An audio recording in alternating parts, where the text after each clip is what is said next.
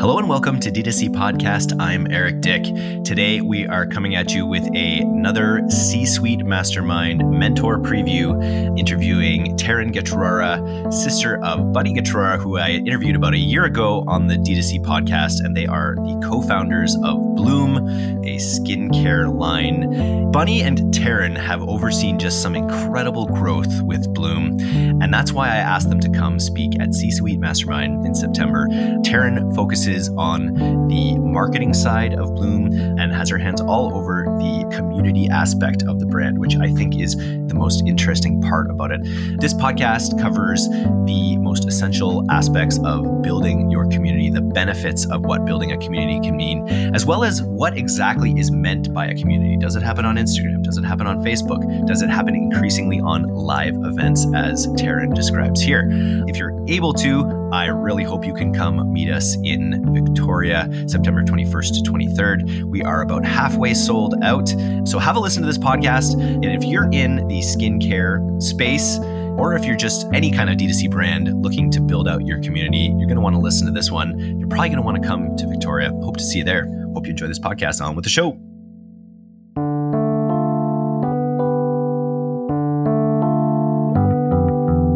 Always for Bloom, our owned channels are really good, like our Instagram, our email and SMS, like building that Bloom community. We are really big on retention at Bloom. We have like solid post-purchase flows. We like to do a lot of education. We like to really reward our loyal customers, and we're always giving them like perks, free items, ability to test new products, hosting events. So I would say retention is always a really big focus at Bloom. We've had so many pivots in the what we do, but the why has always remained the same. That's my core lesson in my entrepreneurship journey, is just staying true to that why and your community and always listening to your customers. So that's why I always go back to community and literally engaging with your community in different ways. And there's so many channels to do that now. D2C marketers, let's get real. How many hours have you wasted searching for brand influencers only to come up empty-handed? It's time to stop spending time searching, scrolling, and haggling with influencers and start using creator marketing with #paid. With #paid, you can find your perfect creator match for your brand in less than 10 minutes every time. Getting started is easy. Just select your audience, campaign objectives, pick from a short list of creators, and hit run. It's just that easy. There's a reason why #paid is the #1 rated influencer marketing platform for D2C brands. As a D2C listener, you can even get credits for your first campaign. Just go to go.paid.com/DTCpod to get started. Taryn, welcome to the D2C Podcast. Really happy to have you here. Really happy to have you as one of the mentors at C-Suite Mastermind, September 21 through 23rd. And I just wanted to kind of catch up. I interviewed Bunny in May of 2021, your sister and co-founder, about Bloom's amazing growth journey.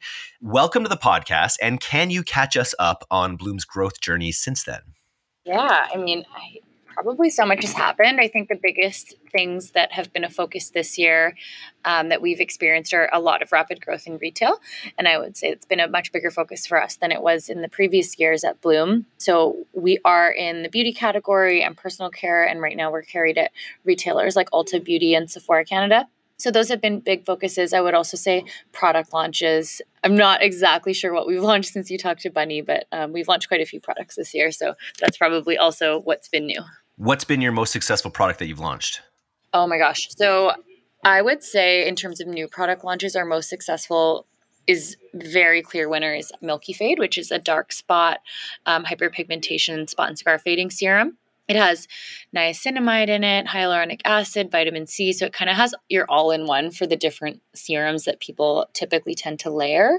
And our customers, we were shocked. We did do consumer studies before we launched the product. So we saw amazing before and afters. But once we launched to our customer base, we had people sending us before and after photos from after just 8 days of use that were just incredible in terms of just fading acne scarring and improving texture.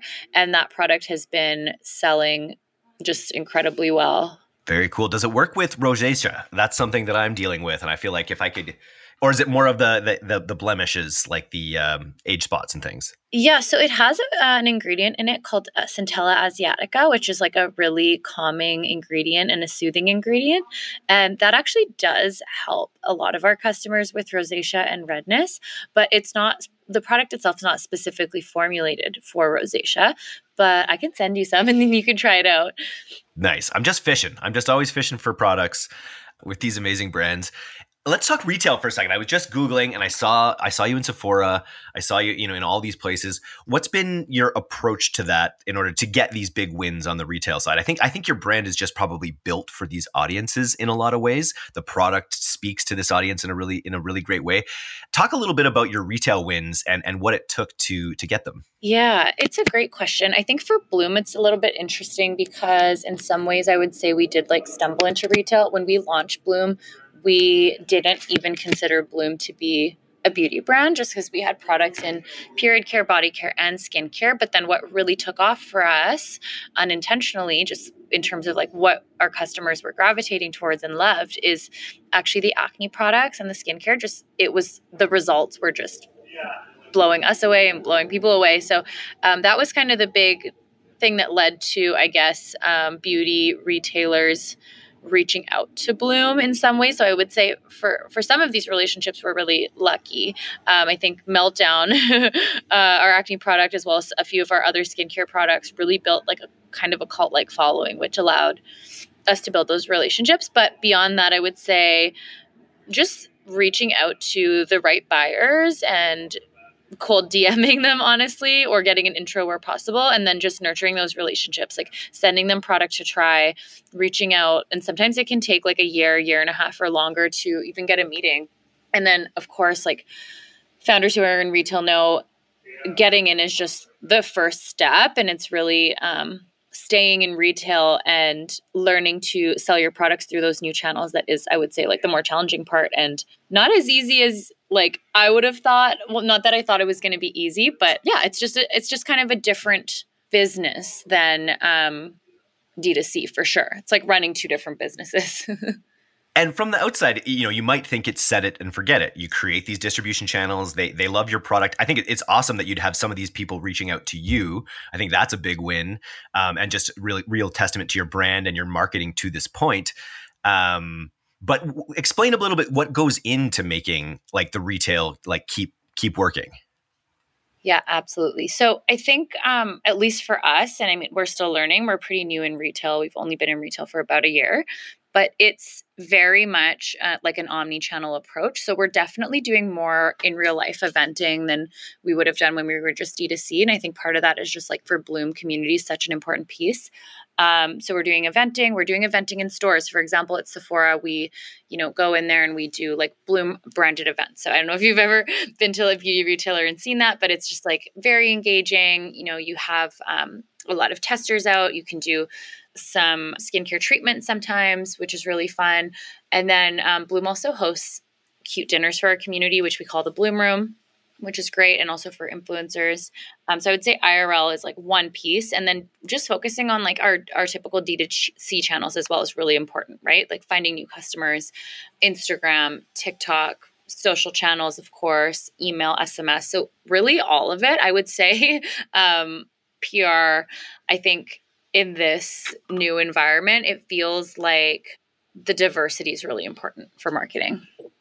Yeah. And I think it's important to recognize that these retail buyers are in your audience too.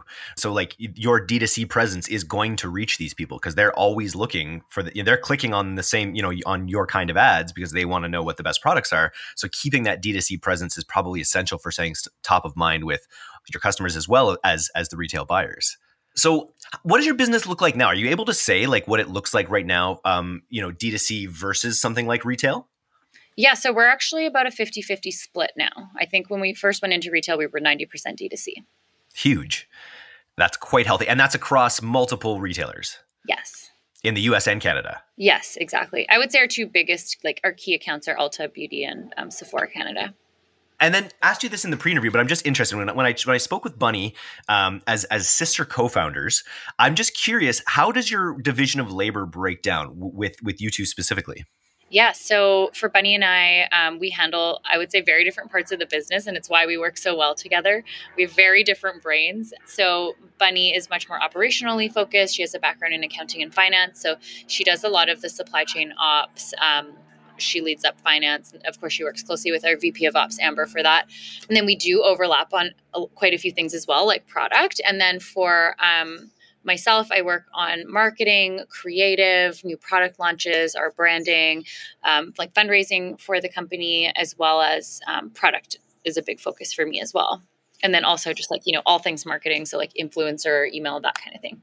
On the marketing side, digging in there, what would you say is like has been the biggest needle mover in the past year on the D2C marketing side? The biggest needle mover on the marketing side. I wish I could say there was one thing, but that's, I guess, going back to that diversity point. I feel like there isn't a biggest one thing. I mean, I'll tell you, a focus for us is TikTok right now. I wouldn't say we've cracked it, but that's kind of a big focus for us. I mean, always for Bloom, our owned channels are really good. Like our Instagram, our email, and SMS, like those are just really big channels for us. So maybe I would say those ones. We're still doing paid Instagram ads as well, which is something we've always done. But I would say, yeah, just the community piece. It's like building that Bloom community. We are really big on retention at Bloom. We have like solid post-purchase flows. We like to do a lot of education. We like to really like reward our loyal customers, and we're always giving them like perks, like free items, ability to test new products, hosting events. So I would say retention is always a really big focus at Bloom. And so your community exists across your social channels, across your email list. How do you think of community when you think of the Bloom community? It's probably across all of these places, right? Yeah, it is. I would also say what's been new for us in the past year, and a really great way to bring together the Bloom community, is live digital events and then the live in-person events. Very cool. Talk to me about the anatomy of a live digital event. Is this for the end consumer? Do you do these for estheticians or things like that? How does that actually work? Yeah, so it's basically for whoever wants to come. So we'll usually blast it out on all of our channels. And then for the live digital event, we've done different things. So it could be like a Q&A about our founder journey, as well as like sharing information about the products. We did one to celebrate our birthday, and that was really cute because we were, able to just kind of like have a birthday cake for Bloom and talk about our journey with our community and answer all their questions. And then throughout those live events, we give away prizes and everything. So it's really fun. And honestly, like sometimes there's like 600 to 1,000 people that are there. So imagine, it's a digital event, but I always think like, wow, like if this was in person, this would be like a full house. So it's really cool to be able to do that digitally. To get that level of turnout on a digital event is impressive, and I think a testament to the strength of your community for sure. When I spoke with Bunny last time, she mentioned something on the horizon for you guys to test potentially was, I forget what network she mentioned, but it was actually like a live shopping experience. And it's funny, I'll ask if you've actually tested the waters on any live shopping, but it sounds like with these events, you've kind of hacked that a little bit and had your own live events for your community specifically. But have you also ventured out onto any other like live shopping platforms? Yeah, so we have. We did Shoplit Live. Have you heard of Supergreat? It's a beauty app. So actually that one's been pretty, like that's a really cool one because it's almost like a mini YouTube for the beauty community. So doing live events on there has been really cool because they also like pair the founders with an influencer that can come and like share their experience with the products. So that's a really great app. There's another one we just recently onboarded with called Market. I think Bunny did that one. So I don't really know details on how that went, but I think it went well as well. Bunny had also mentioned that when you started off, you sort of definitely had that younger generation in mind, kind of, the Gen Z, the later or earlier millennials, later millennials. But she had mentioned that as you grew, your audience was also getting a little bit older. You were finding that all millennials were interested in the product. Is that a trend that's continued? Yeah. So when we launched really to serve the Gen Z community, and we created products that were for sensitive skin and acne-prone skin. But as you know, and we all know, skin issues and acne don't just happen to teenagers. They happen to all of us. They continue happening. Acne is kind of often a lifelong thing. And so due to the effectiveness of the products and like the clean formulas, we had people of all ages drawn to the products. And that's been really cool. I will say though, lately, we have been attracting so many more Gen Zs, which is awesome. And I think a big focus on TikTok has helped with that. So it's really, our customer base spans all ages at this point. Like we have people with mature skin using the products. Yeah. What's been the key? I guess TikTok. I was going to say, like, what's the key to like tapping into that Gen Z audience, bringing them over? It's really being where they're at. Have you changed your approach? Did TikTok being on TikTok? I know you said you haven't fully cracked it yet, but are you treating it as differently than you do your other channels? Yeah. I think you can't really do on like Instagram what you would do on TikTok. And that's why also probably why I struggle with it, because I'm a little bit older. And like for me, it's not a native platform to me. It's not as intuitive as like, platforms that I spent time on, like Instagram, really. But it's so different. Like the way people consume content on TikTok is different. What they're looking for is different. Just what engages our community on TikTok is different than what would engage them on Instagram. So I think you really have to be thoughtful and platform specific when creating content, which of course is, it's a lot of work for small brands. There's a lot of platforms. So I think it comes down to, okay, what are the channels we're really going to focus on? Because it's hard to do it all well when you're a small brand. Totally. Are you putting yourself out there on your, because I remember I interviewed Youthtopia's Fiona Cochan, and she's got, 100 videos or so of herself testing the products. Are you and Bunny actually putting yourselves out there on your feed? So it's so funny you ask that, because the content that really I feel like we have had such positive responses on a lot of the time is content where we're sharing like the team behind the scenes or Bunny and I's story, but maybe not necessarily in the TikTok format. We haven't, I guess, invested the time in that yet. So that's actually something that maybe you'll be seeing more of if we can.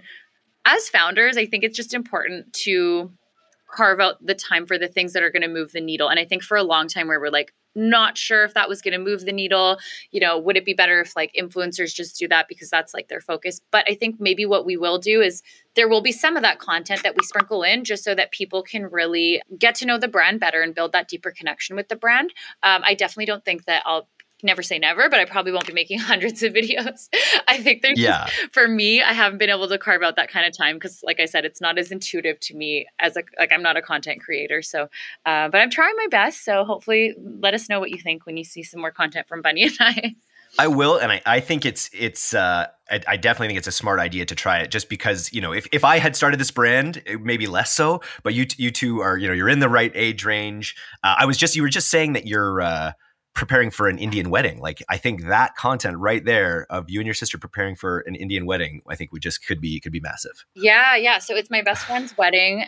So we are going to probably try to do some, glowy skin prep. And then I'll probably, I'm like, my friend, she has amazing skin. So maybe I'll get her to take some beautiful shots. I'm just joking. I'm not going to like exploit her on her wedding. But I think, like for us now with our retail partners, for example, it's really cool because when we do the content creation with them, like for their channels, it really helps to kind of frame what they're finding is really engaging. And some of that is content around just founder or brand specific content. And sometimes it's very much just results based, and it's different for every brand, like what's going to land. And with a lot of brands, I think they're able to just lean into that like humor approach. So I think it's just all about testing, finding out what's going to work for your brand. And the nice thing about social channels is you get that feedback pretty immediately. So I think that's nice. You can just A/B test and just see what's working in real time. Very cool. I feel like so many brands, I think, everyone wants this to be the biggest Q4 ever. And I think there's a little trepidation, I feel like, about the way the economy is. I'm curious, on your side, has Bloom taken any actions to sort of reduce costs, or are you guys sort of full speed ahead on the growth lever still? Yes and no. Like I would say we are more focused, I would say, on actually not more focused, but I would say equally as focused on the retention channels. In terms of growth, as a startup, it's always a huge focus. I would say what's dialed back is the focus on paid growth. So now we're really, really focused on the organic growth channels and community. What's the fastest growing organic channel that you have? Probably TikTok, just because it's growing at a faster rate. I feel like our Instagram, like it was growing really fast, but now it's like, just kind of growing at a steadier pace. I was just I don't know how much work you guys have done on Bloomtopia, on your sort of affiliate referral community, but it's great. Like just going on the site, the design of the site is just excellent. What's been the key to make that work? Yeah, so it all kind of ties into like a larger retention strategy for Bloomtopia. I think it's really about making it easy to replenish products, making it worthwhile to subscribe to Bloom products, rather than just order one-offs. And I would say, again, like the education and the post-purchase flows are really important for Bloom. With the Bloomtopia program, people get points for different actions they take, and also, through shopping at Bloom, attending live events, sharing tweets about the brand, all different actions get rewarded through Bloomtopia. So it's kind of gamified. It's really fun. And then we always have exclusive merch items that people can redeem through the points that they build in Bloomtopia program. What merch item do people care most about? Oh my gosh, the tote, I think. The tote. Well, okay, the tote and the candle. The candle only launches once a year, though, and we bring it back at the holidays, and then once it's gone, it's gone. But it smells so good. It's one of the best candles ever, and it's called Moonchild, and it burns for like 30 hours. It's a soy candle, so it burns clean. And then the tote is beautiful, like reusable tote that says self-care is the new going out, and it's really popular. We've had it since we launched. Yeah, it's just very cute, and it's nice because it's eco-friendly.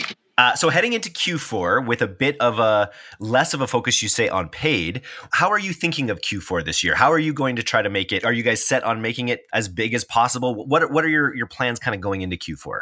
Yeah, so Q4 is always huge for us. Every year is bigger than the last. So hopefully this year is as well. I think my first Q4, I was so surprised. I just didn't realize there was such a natural gravitation towards shopping from brands like ours during that time period. And I think for us, it's a couple things. It's the gifting, but it's also prepping your skin for the holidays. So people are really engaged during that time. We are dropping a few new launches over Q4 this year, which I'm really, really excited about because both of them have been over 2 years in the works. So that's really exciting. We're launching new bundles and gift boxes. And then just with this new world of retail, it makes Q4 even more fun, I would say, although it adds to the chaos. But it's so fun because there's different events we're now doing. We're going out to Montreal where our VP of sales lives, and we're doing some eventing with the Sephora stores over there. Yeah, I think Q4, we're already in full-blown planning mode for Q4. I think every year we start planning it earlier and earlier, just as we grow up as a brand, which again, I would say the first few years was a total shock to us. Like, it's embarrassing to say, but I would say in like the first year we were planning for Q4 in like probably September, October, we were making the emails for Black Friday, and that's just super late in this world. So yeah. You mentioned launches and drops, but as with a product like yours, like, do you actually do drops where scarcity is an issue, or do you sort of have like, do you leverage scarcity in your product launches or drops? I would say not intentionally, just because for us, like, we really try to forecast the right amount of product. It's obviously hard to know, especially with a new product, like how well it's going to do, right? And I mean, to be honest with you, different products have different interest levels, and sometimes we're bang on and sometimes we're not. So for example, with this new product that's launching, we actually under forecasted, and once our retail orders came in, and we haven't even launched the product yet, but we've already gotten retail orders for it, and they, like, the first set of retail orders wiped out our initial launch to the point where we've already had to place a replan and we haven't even launched the product. So that kind of just gives people like a peek into planning at D2C or omni-channel companies. But that's a great problem to have, and I think it's going to be really exciting for us. Usually in the first couple of days, we can tell how a product's going to do, to be completely honest. There are some products, though, that don't take off right away. And then when people get results or that it's working, all of a sudden there's this word of mouth, and then the product takes off, which is kind of what happened with the Milky Fade serum. Which is the benefit of having that really healthy community that just creates, reverberates, right? And if you have scarcity, it's you've come by it honestly, and then that gets around too. Oh, this product sold out. And makes people more interested. Very cool. Okay, so you're coming to Victoria, British Columbia, just a ferry ride over from Vancouver for our C-suite mastermind. Have you, as a founder, you've been doing this now, I think, for 3 years or so. Have you built out your network of mentors? Have you attended a mastermind before? Yeah. So, I mean, not a formal mastermind. I have like D2C friends that we like get together. We'll do like brunch and we'll do Zoom calls and just kind of like swap ideas. I mean, I connect with founders in the space all the time because it's just my favorite thing to do. I feel like it keeps me sane. And with the landscape like ever changing, it's just so helpful to talk to other founders and, what's working, what's not, and even just other marketing teams. So I'm really looking forward to the mastermind event. I think it's going to be so much fun. We're about halfway sold out on it now. If you're listening, this is going to go out on Friday. We're about halfway sold out. There's going to be limited tickets. You're going to want to come and meet Taryn. We've talked a little bit high level about people, what people might get out of a Taryn Getrora, mastermind session, but high level, what, you haven't put together your presentation or anything yet, but high level, what do you think you want people to walk away from a session with you with? Oh, good question. I think probably focusing on organic community and brand storytelling. I think that's really, really important. I think for us at Bloom, we've had so many pivots in the what we do, but the why has always remained the same. And I think that's my core lesson in my entrepreneurship journey, is just staying true to that why and your community and always listening to your customers. So that's why I always go back to community and literally engaging with your community in different ways. And there's so many channels to do that now. And it just makes everything, as we say, reverberate better. It makes your ads work better. It makes your email work better. When you start with this mindset of creating this community around your products, it just probably makes everything a little bit easier to grow. Exactly. Mm-hmm. Very cool. Well, thank you for coming on the D2C podcast today. I'll see you in a few weeks. I can't wait. Yeah, thanks for having me. Thanks so much for listening to today's episode. If you're not a subscriber to our newsletter, you can do that right now at directtoconsumer.co. I'm Eric Dick, and this has been the D2C podcast. We'll see you next time.